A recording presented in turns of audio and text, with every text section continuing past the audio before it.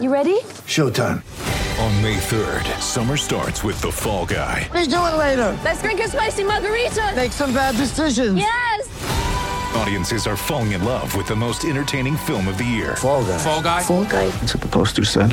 See Ryan Gosling and Emily Blunt in the movie critics say exists to make you happy. Trying to make it out? Nope. Because I don't either. It's not what I'm into right now. What are you into? Talking. Yeah. The Fall Guy. Only in theaters May 3rd. Rated PG-13.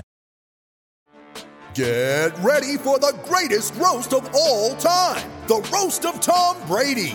A Netflix live event happening May 5th. Hosted by Kevin Hart. The 7-time world champion gets his cleats held to the fire by famous friends and frenemies on an unforgettable night where everything is fair game. Tune in on May 5th at 5 p.m. Pacific time for the Roast of Tom Brady. Live only on Netflix. Mother's Day is around the corner. Find the perfect gift for the mom in your life with a stunning piece of jewelry from Blue Nile. From timeless pearls to dazzling gemstones, Blue Nile has something she'll adore. Need it fast? Most items can ship overnight. Plus, enjoy guaranteed free shipping and returns. Don't miss our special Mother's Day deals. Save big on the season's most beautiful trends. For a limited time, get up to 50% off by going to BlueNile.com. That's BlueNile.com. All right, folks, welcome back to the latest Mountain West Wire football podcast, MWWire.com. We're here to discuss, not a lot of things, Matt. That's Matt's over there hanging out with us. We, a little bit later in the week, because there's some miscommunication, because I told Matt I was out of town, but I'm not out of town now, so our schedule will be a little, you get a half a podcast a week, right? Nothing last week, except middle of the week, a bonus, right? Can we put we're sort of making it up as we go here and there. That's what we normally do. We have topics. We kept the same topic what we're doing. But first off, if you like the show, to subscribe, share it, to yell at us, give us some reviews. That'd be pretty cool. Over at where do you leave reviews, Matt? Apple and Spotify, I guess. I don't leave reviews at other places. I don't think Spotify does reviews. You can give it a thumbs up, but I also realized it makes you listen to it on Spotify. Because I'm like, I'll go give our show a good thumbs up, because you must listen to episodes before you can rate or review the show.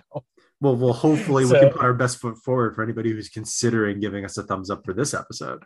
Something like that, definitely. So this episode we're going to discuss, we talked about last week, there's only been, we're going to talk about who hasn't won a conference title. So and we need to clarify, Matt, since the league has been formed with its full 12 members in football. Yeah, so since 2013. 2013. So from that time, we've had Boise State win a title. We've had Fresno State win a title. We've had San Diego State, San Jose State titles. Yes, it counts, people. Get off our back. Yeah. And Utah State. So there have been. So the team. Did I miss anybody in there? Am I sliding anybody? Did I not get it? They get them? No. 5 teams have won it, which means that 7 teams have not, and those are the teams we'll be talking about today. So real quick: Air Force, New Mexico, UNLV, Wyoming, Colorado State, Hawaii, and Nevada. Out of all those, the only team to have won a conference title, if I'm correct, is Colorado State. Yeah, they did it back in the early days of the Mountain West, yeah. With, I think Sonny Lubick, and they were beating up and Bradley Van Pelt throwing footballs off Buffalo's guy's head and tying Utah and BYU and beating them all the time too. So yes. So how this is going to work, we're basically going to go through like how can these teams win a title, or maybe, and even I think it's easy, Matt, to say who's the next likeliest team to win a title. That's not, I don't think it's too far fetched of who's on there, but we're going to kind of go through like how these teams and how soon they might be in the contention to win a title. Okay. If that makes sense. It does. And we'll start with Air Force, first off, going through this list, like how shocked are you that they haven't won a title yet? Because they've been to one Mountain West championship when they went on the road to San Diego State and lost that one year. 2015. There's all the hubbub about who's hosting, who's not hosting. Yeah, that was the first real brush with that kind of confusion. It came back a couple of years later with Boise and Fresno back in 2017. Computers. It is sort of surprising, though, given that Air Force has generally been one of the more successful teams in the Mountain West. I'm trying to remember the tweet that I put out there as far as winning percentage since 2013. Obviously, Boise's at the top. San Diego State is number 2. But if memory serves, I believe that Air Force was actually number 3 on that list. By virtue of having had multiple 10-win seasons. But, for one reason or another, since that 2015 season, they just haven't been able to kind of get over the top in that Mountain Division. Yeah, since 2013, when the Mountain West as it is, they had a 2-year, or excuse me, they had 4 10-win seasons, but then they've had their initial year was a 2-win season, and they've had a couple 5-win seasons, and then they're 500 at 3-3 in 2020. Yeah.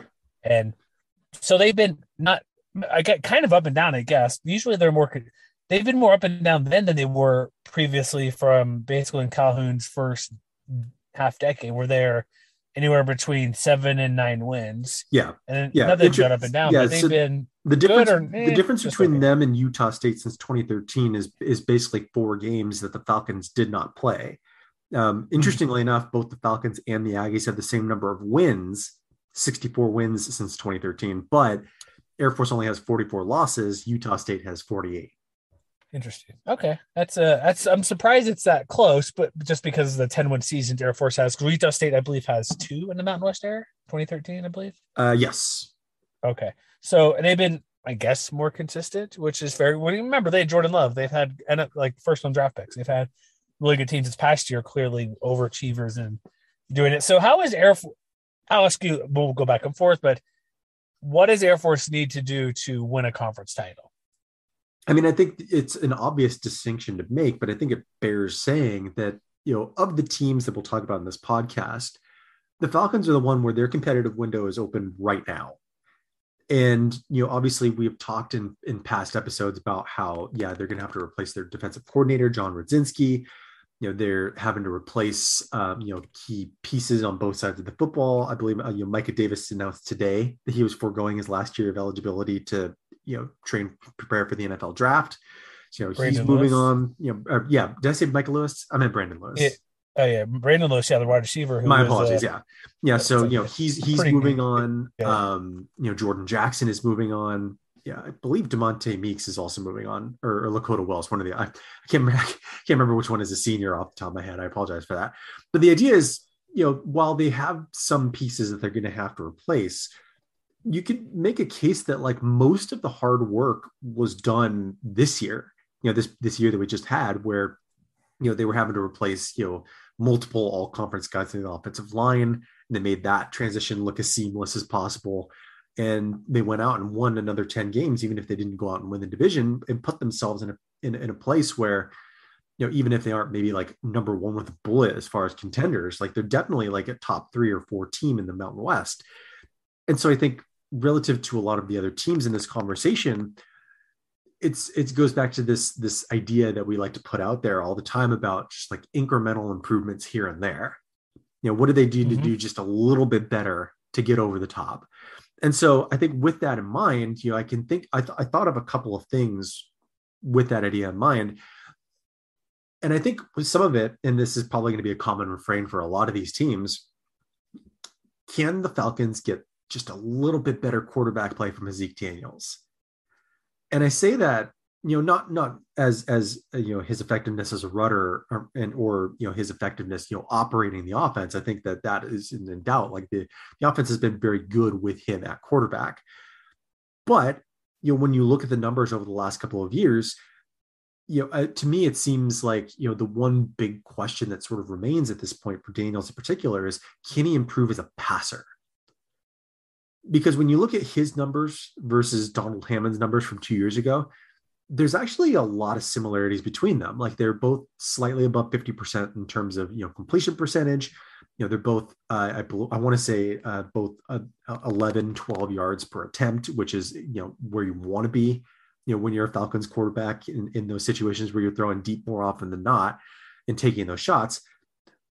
But when you look at the games that they've lost over the last couple of years, it's his performance as a passer that has really set them back in those rare occasions. In the games that they have won between 2020 and 2021, as a passer, Daniels has 6 touchdowns, 1 interception, and he's averaged 11.8 yards per attempt. That's exceptional all the way across the board, right? By contrast, in the games that they've lost, and they lost 3 last year and they lost 3 this year, 4 touchdowns, 5 interceptions, and maybe most importantly, only 8.4 yards per attempt. So to me, I think the biggest difference is getting just a little more of the former and a little less of the latter, which again, you're talking about a team that just won 10 games last year. So it could just mean, having one fewer clunker, for example, like they did against San Diego State, where, that entire offense really got bottled up by the Aztecs defense. And if memory serves, Daniels was only 2 of 8 throwing the football. I think he only had like 10 or 20 yards or something like that. So like that element of the game was just a non-factor. And, given that they're going to have to play the Aztecs again next fall, it's sort of like being able to flip the script, just a little more often, I think is one of those little things that could put them over the top. Yeah. And losing, like throwing's not a key part of their offense. Mm-hmm. However, when they lose Brandon Lewis, that's a big deal when he was averaging about 20 yards a attempt or 29 yards a attempt per catch or something. And so there's typically a guy back there that could maybe do that. I think that's the thing they're kind of missing. They even had freaking Jalen Robinette, who was really good and still couldn't get it done. Mm-hmm. I think what they need, like, to assist them to get there, schedule matters. If we're talking about this year, they're clearly the closest team out of any of these we're going to discuss who could win the title, even as soon as 2022. Like, I wouldn't put it, because in our preseason poll, our stupid early 2022 poll, they got no first place votes. However, they're still third overall. Yeah. So people expect, like, their voting, if I recall, was, I think they were between 2 and 4th place. Everybody else, like San Diego State, Fresno, even Utah State, were kind of spread out a bit. Mm-hmm. They were pretty top of. They're only 10 points out of first place with no first place votes. You give them a couple first place votes, they're at the top right there clearly. Mm-hmm. But I think of this, like you mentioned, the offensive line losing a couple All-American, first-team All-Conference caliber players. They replenished themselves fine this year. It's going to be even better next year. And we know the strength. I think Capacity, not that it needs to be better, but you're right, a little more accurate, a little bit more of a threat here and there. But getting maybe 2 receivers. They typically can find the one, but I think a second receiver could go a long way. Maybe they throw 2 more times a game. I mean, just a couple more where it's not one guy going 4 for 95 and then 2 passes for like 8 total yards or something to somebody else. Mm-hmm. Maybe they can mix up just a little bit, because what that will do, everybody knows the Air Force does a run, eventually pass, beat you over the top or something like that. Or they have the middle wide open because you're always going left to right. And why cover the middle when you're always doing that type of running play? The middle could be open because we want more defenders spread across the line. So if they have a second person who could do something, that I think that would go a long way. Not that they need to pass more, but it's like you said, incremental, a little bit things here or there. I think that could go a long way to make the offense more dynamic, because it ultimately it'd help the ground game more, because they could still throw the same amount of times per game. But if they have 2 main guys who, let's say the 2 guys combined for 6 for 160, something like that, or maybe no, whatever, that's flop. But you know what I mean? 20 is 18 yards a catch for 2 players each. I think that's not the 25 to 30 or 20 to 30 yard guys they typically have, but if 2 guys who are right about 15 plus, and they might catch 2 passes a game. Like if these guys have combined for like 5 for 75, like that's almost 6 for 100. That will go a long way because it changes the field dynamic. I don't know if they have that, but I think that could go a long way because, oh no, we have to actually have a linebacker or a different safety cover, either a tight end or receiver. That leaves one less guy to be able to attack the running game, the pitch man, the quarterback, whoever. I think that's kind of it's a little thing there, but it's hard to. They don't recruit that type of guy, so it's hard to get that player. I think that's one way where they'd be able to, and that'd probably most likely make the running game more if they're throwing the same amount. But like I said, one less defender can concentrate on the running game. Mm-hmm. Yeah, I mean, I get what you're saying, but I do think that when you consider what the Falcons do, which is run the football, yeah.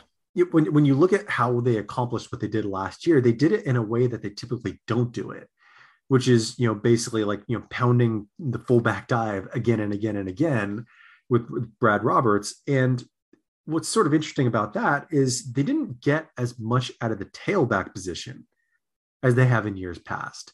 And so one thing I'm really interested to follow going into 2022, especially considering that, by my last count, I'm looking at my transfer tracker right now, the Falcons have lost 5 running backs to the transfer portal, including Jordan Guidry, who's been sort of a bit player over the last couple of years, including Marcise Yates, who was, I believe their top recruit from the 2020 class.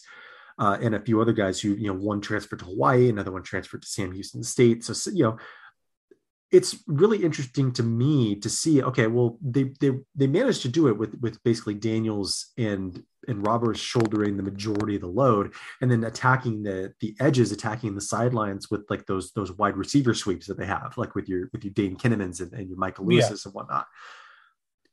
But I'm interested to see whether they are interested in trying to do that again, or whether they try and find someone who can step up and take over that tailback position. Basically, in a nutshell, like, do they have another Tim McVay or Caden Remsburg type runner to be able to give defenses a different look? Because, obviously, being able to run the fullback dive 20 times a game worked out once. But even with a top offensive line, even with a top fullback willing to shoulder that load, I think, having that diversity in the running game is going to be more important to them maybe in the immediate future than having that diversity in the passing game. Yeah, I think because, what you're saying is what they more naturally do. Yeah. So it's the way I'm thinking about it is just different. Yeah. And that would just, because we know what Air Force does. And remember they had Chad Hall. He was technically a wide receiver, but he ran the ball a million times, like back 20 years ago at this point. That's probably a more natural way to do it. I think mine would be a touch more creative, even though it's not that much different, really. Mm-hmm.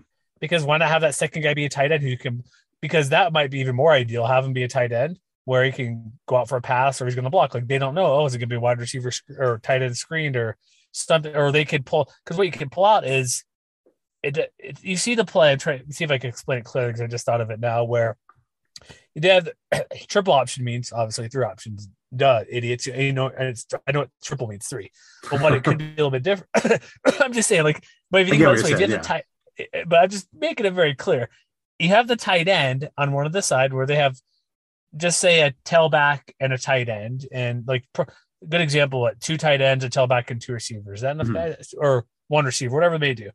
But you don't have 2 running backs. You have 1 running back. So it could look like a speed option of sorts. Yeah.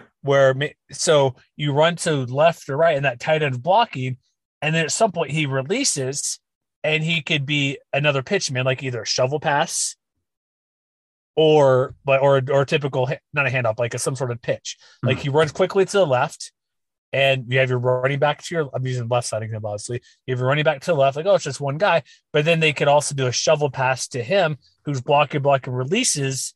Like, that might be a tricky play to do to actually create separation and make yardage, because if you're blocking, I'm just saying, like, that could be another wrinkle or a block. Oh, but if you pull that off once or twice, and it could be actually a for real run option play where, okay, he runs to the left, he can either toss left or actually step back, and he kind of slips behind, lets his guy come through. Like, there's a couple of ways I think that could work if they want to get the tight end involved, which they do anyways. They'll give a quick handoff to the tight end. The guy or the H-back, whatever you want to call it, will go in motion, a quick handoff out the side.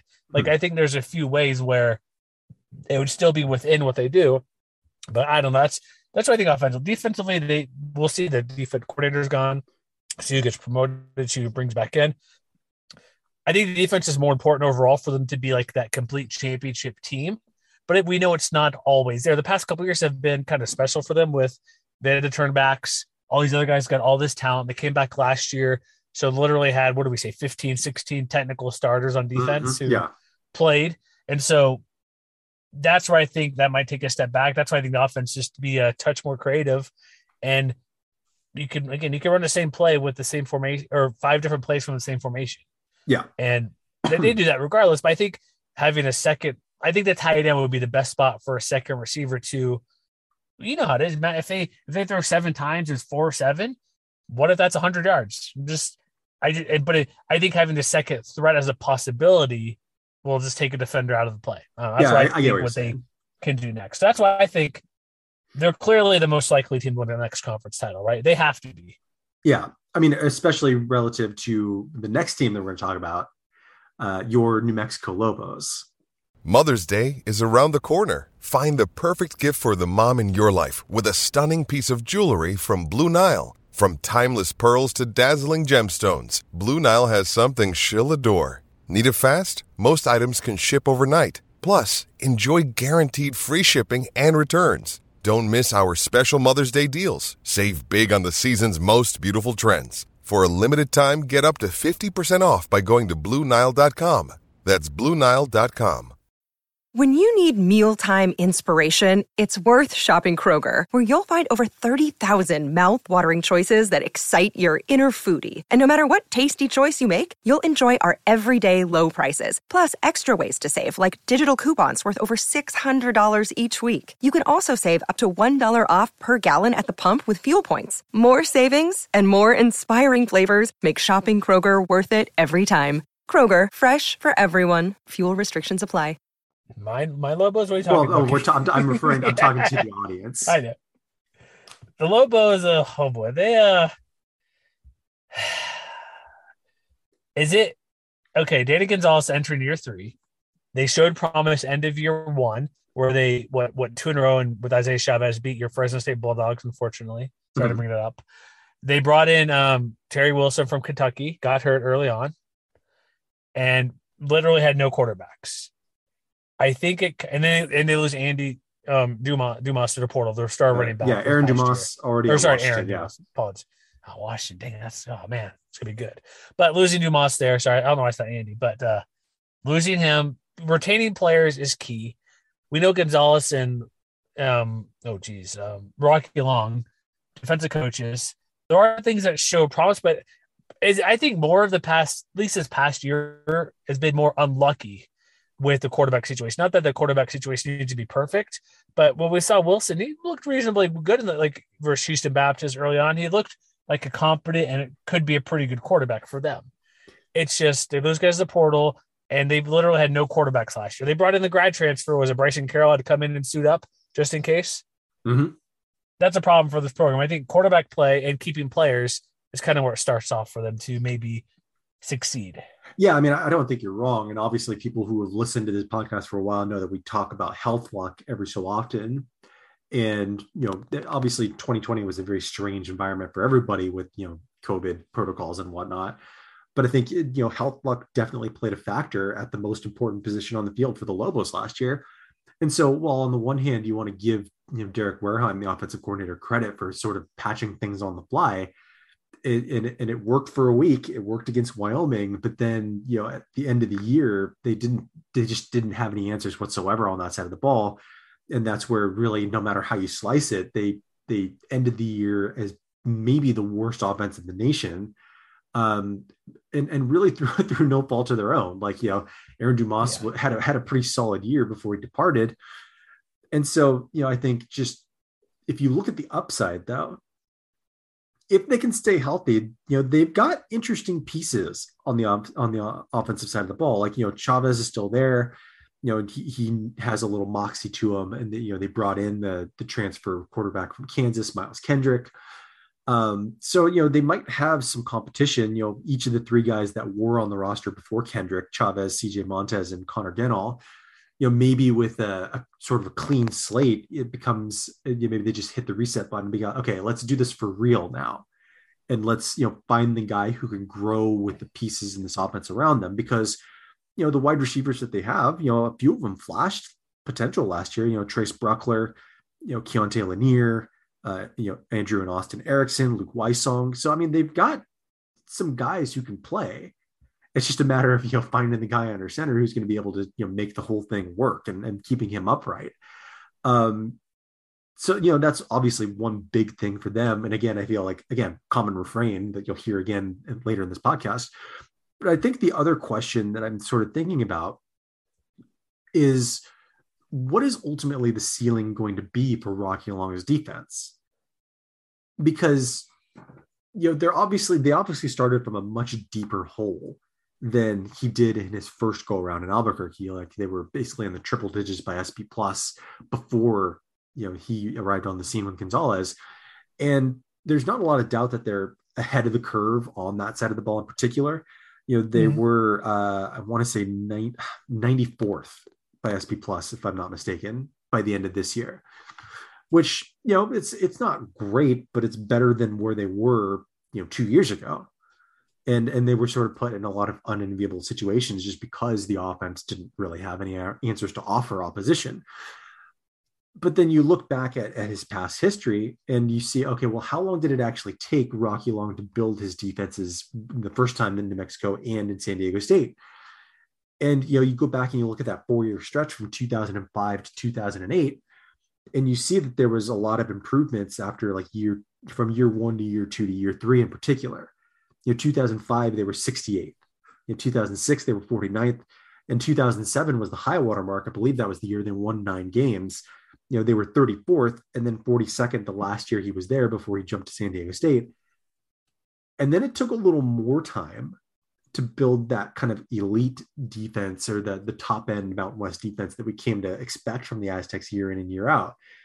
There were 3 years in the first 5 actually where they were below average in terms of defensive XP plus, not that far below average, 78th, 75th, 77th in 2009, 11, and 13.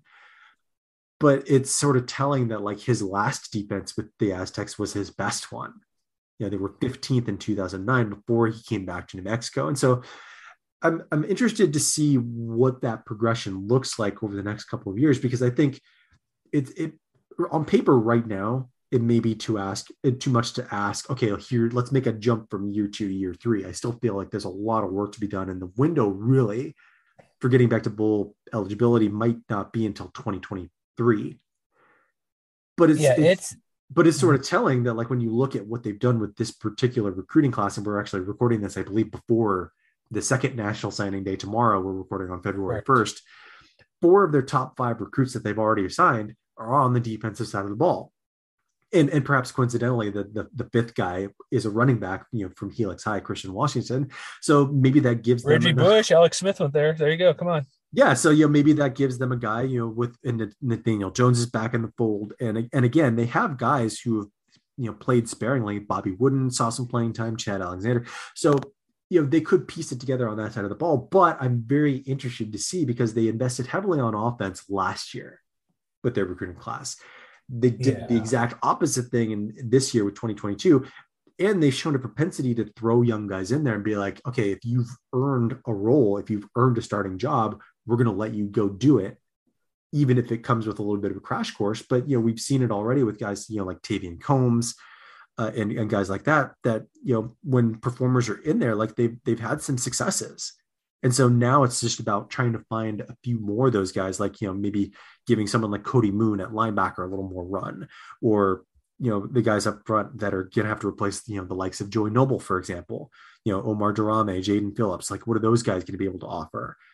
And so I think patience is definitely going to be a virtue. I think they're probably a couple of years away before they're seriously contending for bowl eligibility, maybe 3 years away from contending for the Mountain Division title.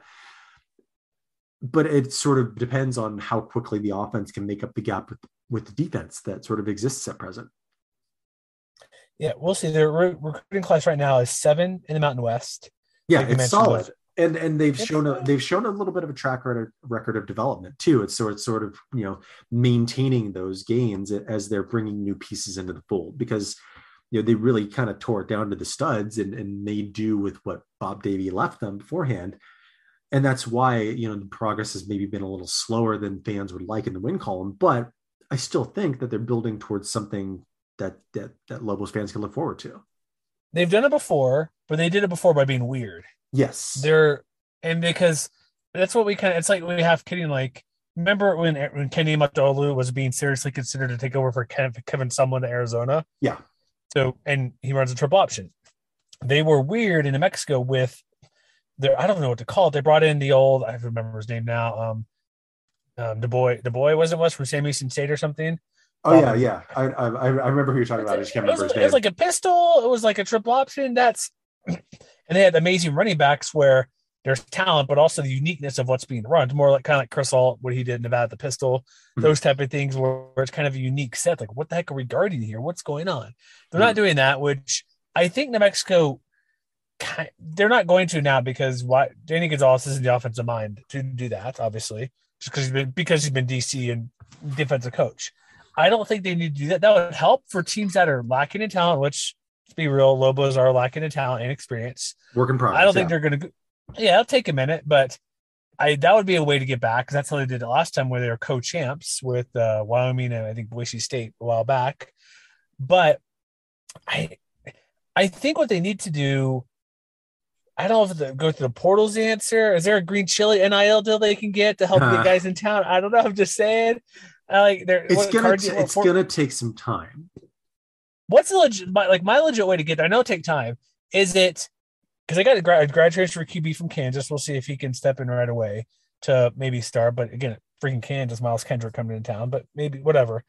They can't be greedy. They need quarterback depth. So if you're to tell me they bring in 4 quarterbacks, I'd be fine with it because of how last year went. They need all the quarterbacks they can have with is unlucky injury. So if they're healthy, the thing that they need to do, honestly, retain talent. Like they've had multiple guys leave the past couple of years, like their best players are leaving. Mm-hmm. So if they can keep those guys in town, I think the defense will be mostly fine.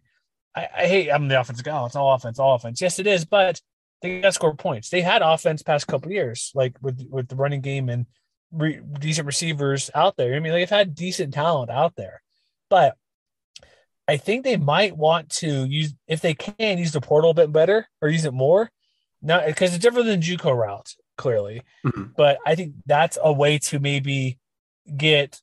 I don't know. I don't even know what the portal ranking is. I know it's a thing now. You can rank the portal, what people are at, but I'm not in there at the moment. I'm looking at 24/7, but I think that might be a way to get more immediate help while still building up. Like not go out and get like 10 guys from disgruntled or I want more playing time or whatever it may be, but get a handful of guys who you think can contribute. And if you do a good mix of it, like you sign, say 19 guys or 18 guys instead of 25 and bring in 5 or 6 guys who could hopefully maybe 2 years of eligibility, possibly that'd be nice, but come in and play sooner than later and help out like an upperclassman or at least a sophomore guy who has some experience somewhere else. I kind of think that's what they need to do. I just don't know how they do it because they can't keep guys, but because it's a circle. It's like, okay, if you win, people will stay. If you don't, it's like a revolving door. You want to keep it going. Well, if that's a good example, you want in or out, you know what I mean? Like if you keep winning, okay, we're going to stay. We're going to keep going on the merry-go-round, I guess. Better example, this thing's broken down, going slow. We're not playing well. I'm out of here. They need to kind of figure out how to do that. So I don't know what the result would be. Recruiting's getting a touch better. Defense will be okay. I think it needs to be their offense because they got to score points. Because we look at who they play in the Mountain West, Air Force can score points running the ball. Utah State, obviously, with what they've been doing, can score points. Boise State typically does. All the teams they play in the Mountain Division, Wyoming doesn't score a ton of points, but they've been capable this past year. We'll get to them, but they've been capable. So I think for me, get the defense more solid and get a few JUCO / more portal guys who have played experience somewhere else who can come in and play, who they got hurt somewhere else or they just didn't like their playing time or they wanted to be close to California or Texas and they're on the East Coast or somewhere. I don't know. That's what I think they need to do. Build the defense, get some portal guys in, quarterback, obviously. They got to find consistent and just be less unlucky, which is hard to predict. It's only a kick, a jump, a block. It's only a serve. It's only a tackle, a run. It's only for the fans. After all, it's only pressure. You got this. Adidas.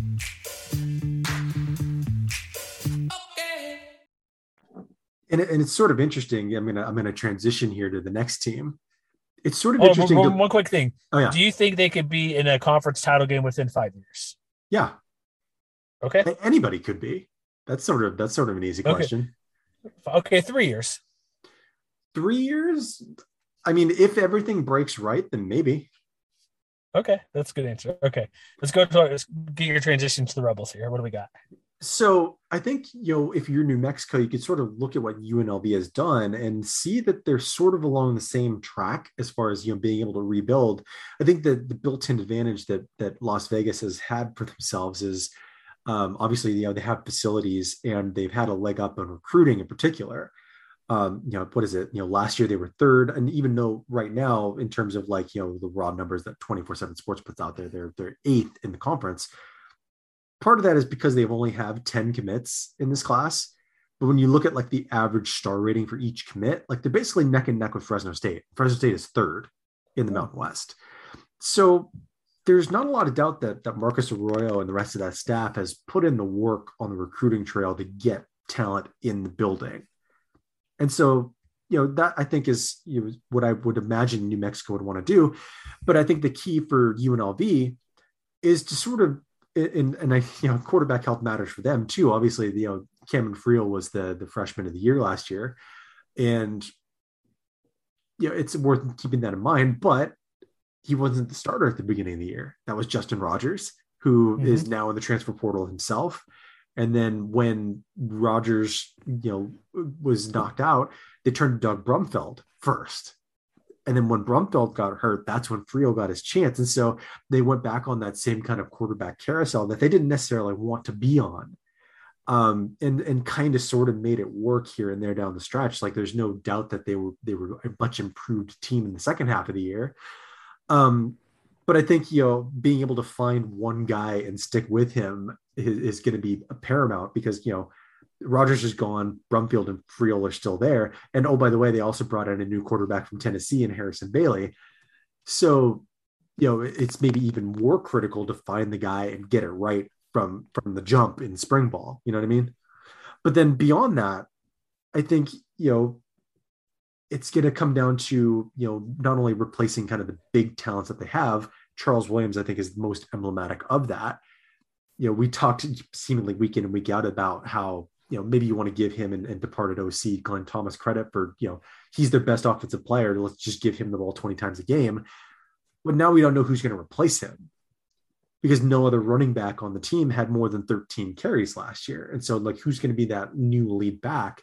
Is he on the roster or did they bring him in from the transfer portal or whatever? But then, beyond that, I think, they just need to keep proving that they can develop talent too. Obviously there were some guys who really popped on the stat sheet last year, like your Brendan Scotts and whatnot. But I think it's important to note too, that they've seen just as many kind of more subtle successes as well. There's at center, Leif Flotanu, for instance, is, I would say, very quietly been a success story. He's maybe one of the better young offensive linemen anywhere in the conference.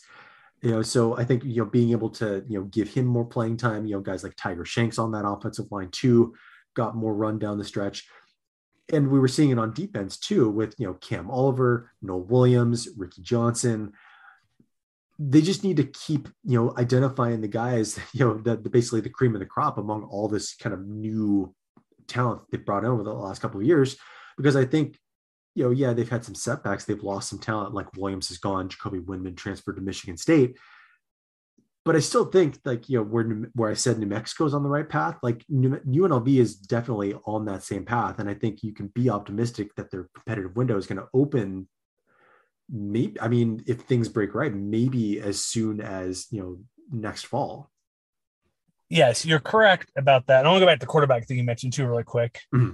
You mentioned what, Rogers, Friel, Brumfield, and basically anybody that put out there was going well, which reasonably well, at least for parts of games here or there. So if they could find who's going to be that guy, that's ideal, clearly, and be healthy too. That's the thing of same New Mexico. Be healthy, retain talent because they lost. Who they also was Jacoby Windman as well. Is he gone? Mm-hmm. Yeah.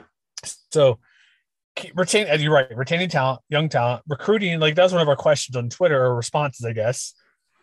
They've had a top 3 or 4 recruiting class under not Sanchez, but Coach Arroyo past couple years. Yeah, in terms Keep of that going. Like I said, in terms of the raw total, they're a little bit down this year. But in terms of per star rating per average player, they've been basically top 3 or top 4 since Arroyo got there. One thing we should mention: their offensive coordinator is taking over the Arizona State job. So they're in the market for a new OC. So that's not good. So especially with I guess Arroyo, was he an offensive coordinator or to Oregon, right? That was what he was? Yes, he was. Okay, I'd make it sure. Yeah, so Glenn Thomas named ASU football OC just the other day to replace Zach Hill, who, well, we don't want to get into ASU stuff, but I think the simple thing is just they're on the right path. They're close. They had so many one-score games last year. I think their big thing to get to a conference championship game during the West Division is more difficult because Aztecs are always good, but there's an opening there, I think. Because Hawaii will get to them starting over, Timmy Chang really starting over, Nevada the same thing, and then San Jose State's are they really, really good? Are they just okay? Was it the blip in the road? They went great in 2020, things fit perfectly, or was last year an injury issue with quarterback like Nick Starkel and playing? And so, but they have Shavon Cordero coming in, but that's a different story. We'll get to that. But I think there's an opening for them to get in there. and slide up sooner than later with the recruiting class, and everybody has next year. Remember that extra coverage will be around for like another 3 or 4 more seasons. All these guys who were just recently recruited. So it's a good recruiting class. Keep talent, keep healthy at quarterback. They've proven they can run regardless of Charles Williams. So finding a running back, but the running back should want to go to UNLV because look what we can do. Because how many teams that are not good, let's be real, they're close games, has a great running back on their team, like who's able to run 20 plus times a game. When your team's like, typically you think it'll be Aaron Nell to play catch up. Mm-hmm. So I think that's the areas they can do.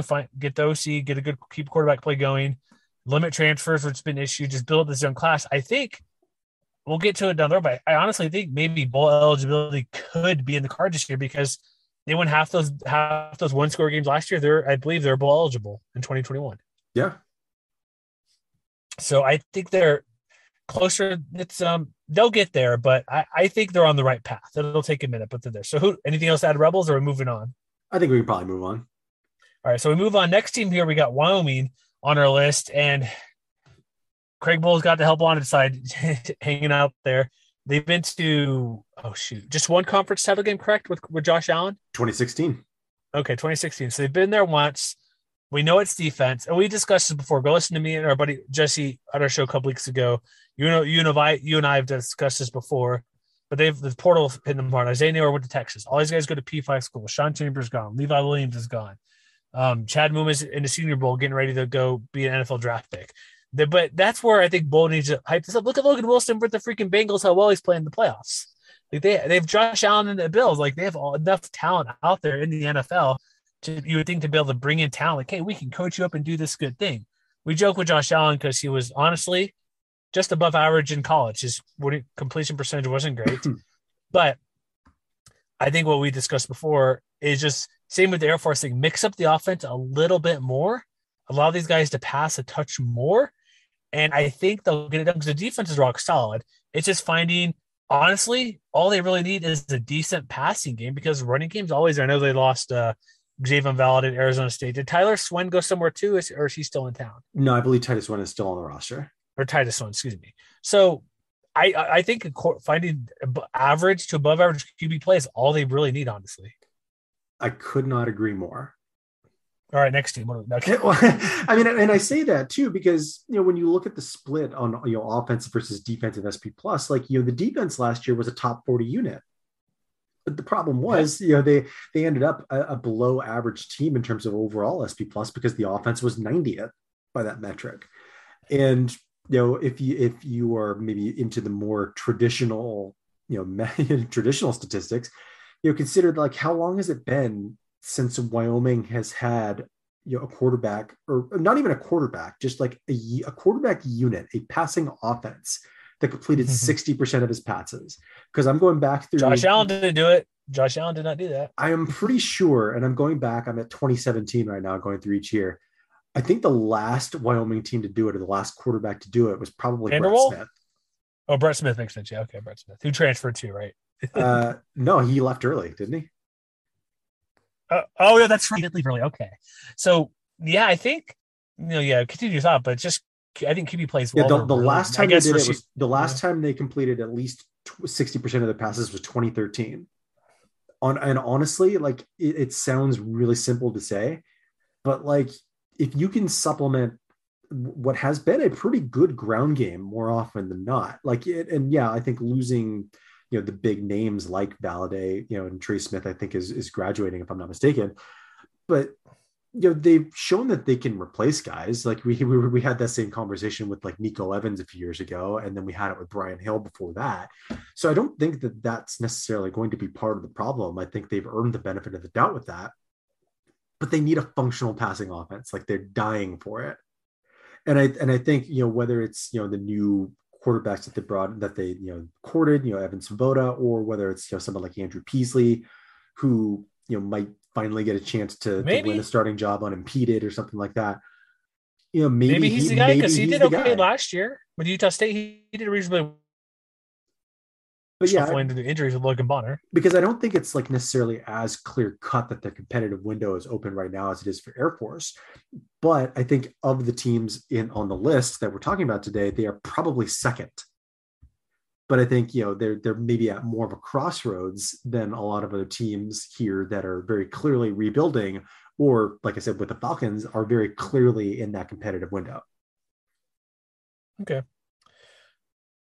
Yeah, I think they're the next team. They've been there. They're more, out of all the teams on the list, it's them and Air Force are typically right there, like the best team. They're competing the most. So, yeah, they're my team.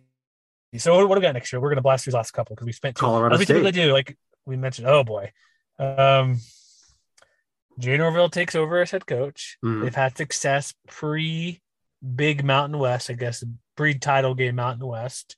They brought over basically 89% of the Nevada roster and coaching staff. They brought over a lot of dudes, yeah. Do we need to use dudes? Because that's Steve Adazio's thing, and I don't want to be associated with Adazio. Okay, yeah, we'll be mindful of that in the future. Okay, thank you.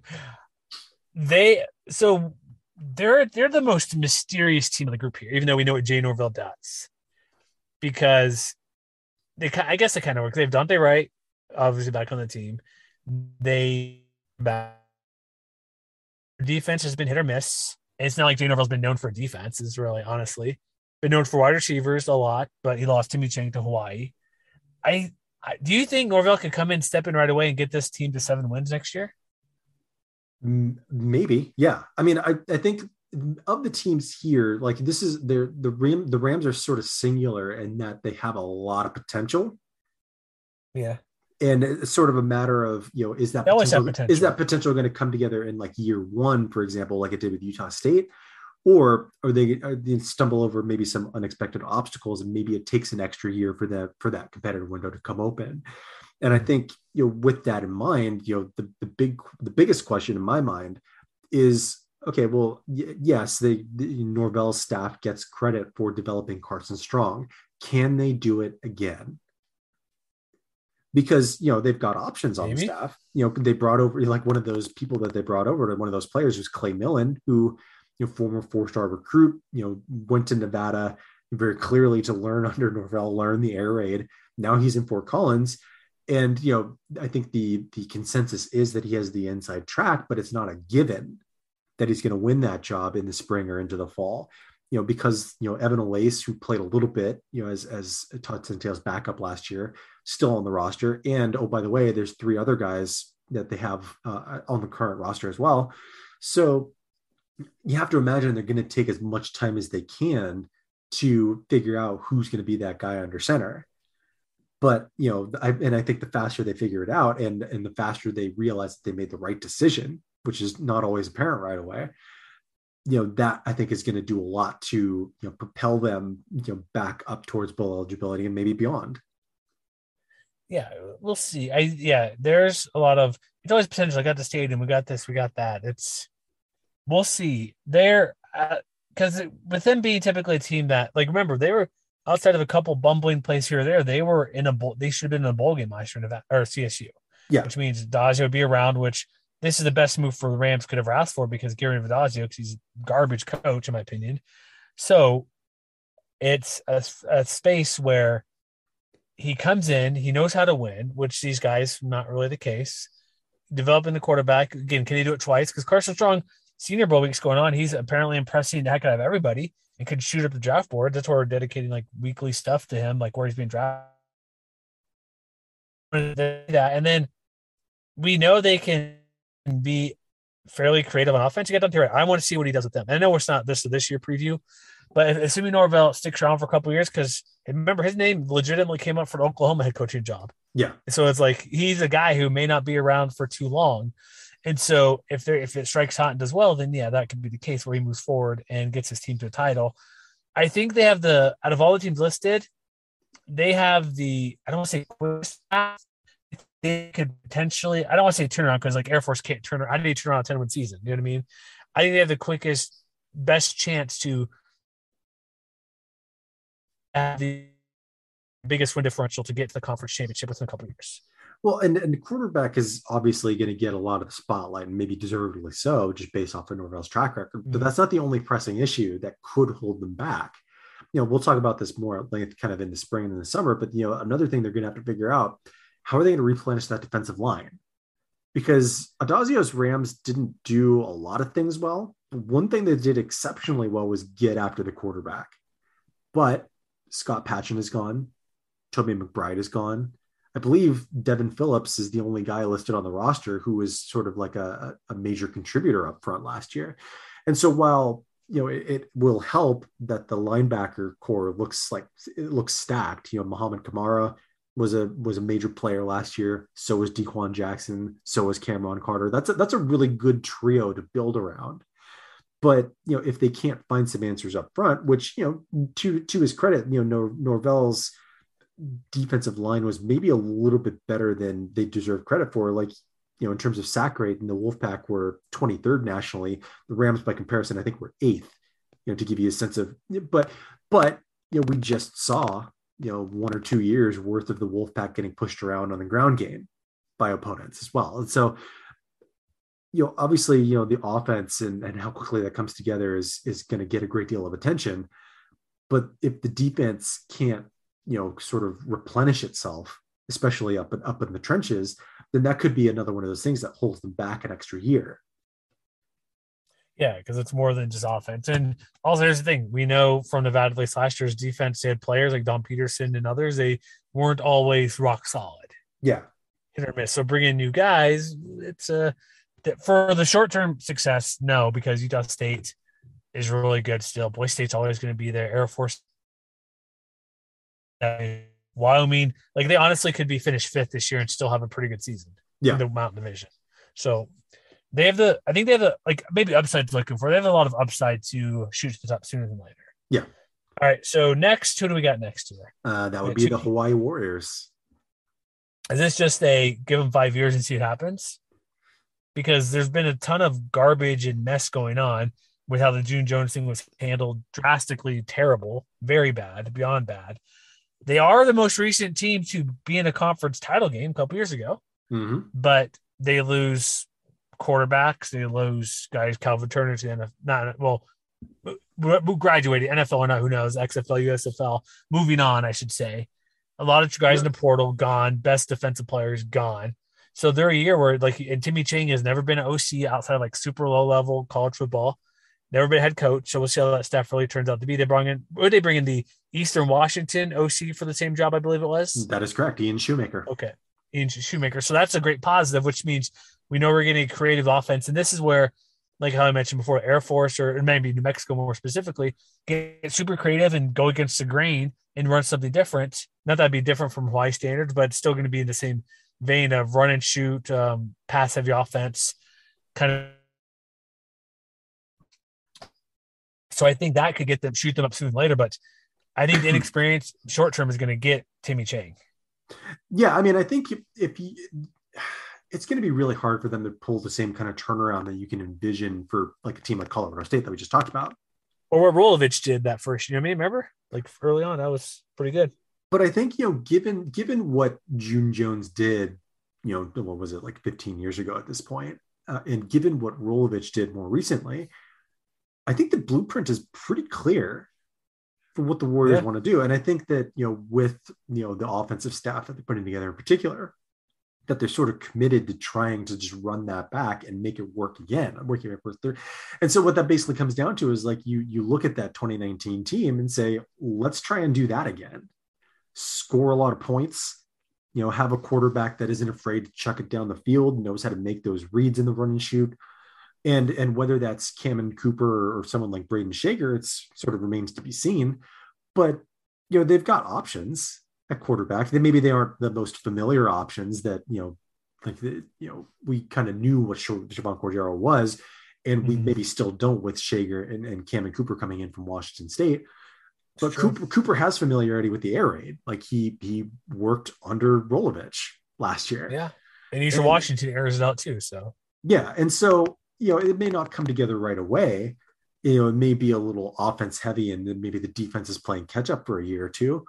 But I think the key for them is figuring out like how to get back to that 2019 blueprint, which was, very led by that powerful offense, while also remembering that they do eventually need to play a little defense too. And so that's where, that I think is going to be the trick, because you have to remember, like, if you go back and look at that 2019 team, they were, especially on the defensive side of the ball, a very, very bend but don't break kind of unit. And, to their credit, they got away with it and they won 10 games that year. But I think that's where, they might feel the losses a little more immediately on that side of the ball, like your Corey Bethleys, your Donovan Daltons, guys who saw significant amounts of playing time. And so that might take a little bit longer to come together. But if they can do that, then, we've already seen them steal a division title in fairly recent memory, more so than, some of these other teams we talked about. And so I think they have a sense of what they want to do. It's just a matter of going out and executing it. Yeah, I think it'll just take them to turn on nature of the past couple coaches. There's a possibility, slim, just because the experience of Chang is not great, that it might be 2024 before they get there, like year 3. So, all right, final team on the list here is, my Twitter feed. Who's we missing here? My last one, I moved it away. That would be your Nevada Wolfpack. Okay. Oh, yeah, Nevada Wolfpack. Oh, boy. New head coach, Ken Wilson Ken from Wilson. Oregon. Formerly of Nevada, defensive defensive coach up there, co-defensive coordinator, at Oregon. Here's the problem. There was a lot of talent. For short term. Did you see that tweet that Bill Connolly put out about Nevada earlier or yesterday, I believe? I have not. No, what's he saying about the Wolfpack? So it was threaded together with, a sort of a note on what Colorado State did, sort of rating Reno in their recruiting class and a lot of their players. Yeah. But he followed that up to say, because we talk about returning production, especially with our off-season podcasts, our team previews later in the year. Mm-hmm. Right now, and this is according to Bill Connolly at ESPN_Bill C, Nevada is returning 6% of its passing yards. 6. Okay, which is probably what Nate Cox did in mop-up duty and in the bowl game. Probably kneel downs in certain games. I don't know. 13% of their receiving yards, 29% of their offensive line snaps, 30% of their defensive line snaps, and 9% of their linebacker snaps. So he was summarized that to say, like, he probably can guess that the Nevada is likely to be a bottom 10 team in returning production, which means, in a nutshell, patience is going to be a virtue in Reno. Or they could pull BYU, be least returning team in the country, and be awesome. Just saying. That could be true. Yeah, but unlikely. But I think a lot of it is going to depend too on like how quickly they can rebound on the recruiting trail, because over the last 5 years they've sort of yo-yoed in terms of like where they ended up in the recruiting standings across the Mountain West. Right now, going into tomorrow's National Signing Day, they're 11th in the Mountain West, which, again, given the short window that Wilson had to sort of cobble something together, probably understandable. But if you go back then the last few years, last year they were 5th, 2021. The year before that, they were 10th. The year before that, they were 5th. And so it's going to be really interesting to see, like, how quickly they can get back at, and they don't have to have like a Boise State or San Diego State type recruiting class to, bring in the talent that they need to, develop in the direction that they want to go, which we still don't really know about yet. Like, they have their new offensive coordinator, Derek Sage. Given his past experience, like, he most recently worked with Chip Kelly at UCLA, very run heavy, sort of diversified offense in there. But, he worked, where else? I'm trying to remember where else he worked, but long story short, like, he's learned from a lot of different guys. Like, he learned under Mike Leach at Washington State too. So maybe, they keep a little bit of the air raid, it's sort of, we don't like Nevada more than anybody else right now is a blank slate. And so I think it's sort of, that's the problem. That's why we don't know what to expect. And that's why they're arguably them and New Mexico might be the teams furthest away from reaching conference title. But to their credit, one thing that Chris Murray of Nevada Sportsnet pointed out is, not only did they, bring in a lot of, Oregon recruits that followed Wilson from Eugene to Reno, but they've also started a concerted effort to, like, bring in local talent too from like Northern Nevada and things like that. And so if that's an element that they can mine maybe a little more effectively in the next few years, then maybe that gives them a foothold that, no other team in the conference is going to be able to take advantage of. But, again, because they're still sort of like a big question mark across the board, I think, if you're looking for sort of a blanket, kind of cliche answer, it's just like bring in talent. I think that's where it's going to start. Yeah, because I don't know. We'll wrap up here, but I don't know what to expect at all from Ken Wilson. Besides, okay, defense coordinator, Oregon. They had a really good defense for a handful of years. Kayvon Thibodeau, being known more for a defensive team, and we'll see it goes on. But we know they don't pay well. Facilities aren't great. That's part of the reason Norvell left. So that's stuff to consider. But I think with their recent success, they could be a little quicker turnaround than we think possibly. It's because, hey, we can win here in Nevada despite a resource. You got to be kind of creative. So that's where that gives them a plus. Plus, the defense will probably be better than the offense for a while with what Wilson can do. And so Nate Cox, he's been around. Maybe there's some experience learning from Carson Strong or something. And it'll take a minute for them. But I think the positives are the defense side of the ball, and they know how the program is historically known for having even FCS, whatever, good coaches and good teams. Colin Kaepernick, Chris Ault, FCS playoff success, having guys in the NFL like Romeo Doubs, Carson Strong. That should help them recruit, not this time around, but next year. And that's where I think they might be 2023, 24, where they're really in the mix for something a couple years away. Well, and keep this in mind too. Not too long ago, they flipped a Hawaii commit. AJ Bianco, the quarterback, who was thought to be going to the Warriors for a pretty long time, now he's going to join the Wolfpack. And, if that's indicative of what Wilson and his staff can do to bring in talent, then, I think it's easy to harp on them losing so much talent to Colorado State. But again, they brought in a few guys from Oregon. They brought in at least one Power 5, 2 Power 5 talents from Arizona and Michigan, respectively. They brought in some offensive line help from within the conference. Joey Capra's, on the team now. He has starting experience in the past. So it's easy to look and think, oh my God, well, they're starting over. It's a lost cause in 2022. Maybe not, but there's still a lot left to be seen in spring. We'll see. I'm not entirely still, but but let us know. MWR.com. I guess Twitter is the best place. MWC Wire. What team out of all these will could possibly win the conference title soonest? Is there both of our answers just Air Force? Is that too easy? Yeah. I mean, honestly, it might be. Okay. I would farthest away for me, it'd still be New Mexico, unfortunately. That's fair. So, all right. So that's it here. MWR.com. Check it out. We'll be back for another podcast about a week or so. We got basketball show coming up too, because March is all around the corner, Matt, if you didn't know. So yeah, we'll be back for another show. And yeah, we'll see you next time, and let people know if you enjoyed it or not, or just let people know about share. I don't care. Tell us we suck, but share the link anyway. That's what we don't forget about that thumbs up. I believe it's a thumbs up for Spotify. So go listen, give us a thumbs up, go to iTunes or Apple Podcasts now, I guess, and just say these guys do a pretty good job. And I'll take 4 stars. That's fine, right? Yeah. Minimum 4. There you go. All right. So we'll be back next time, and we'll see you then, folks.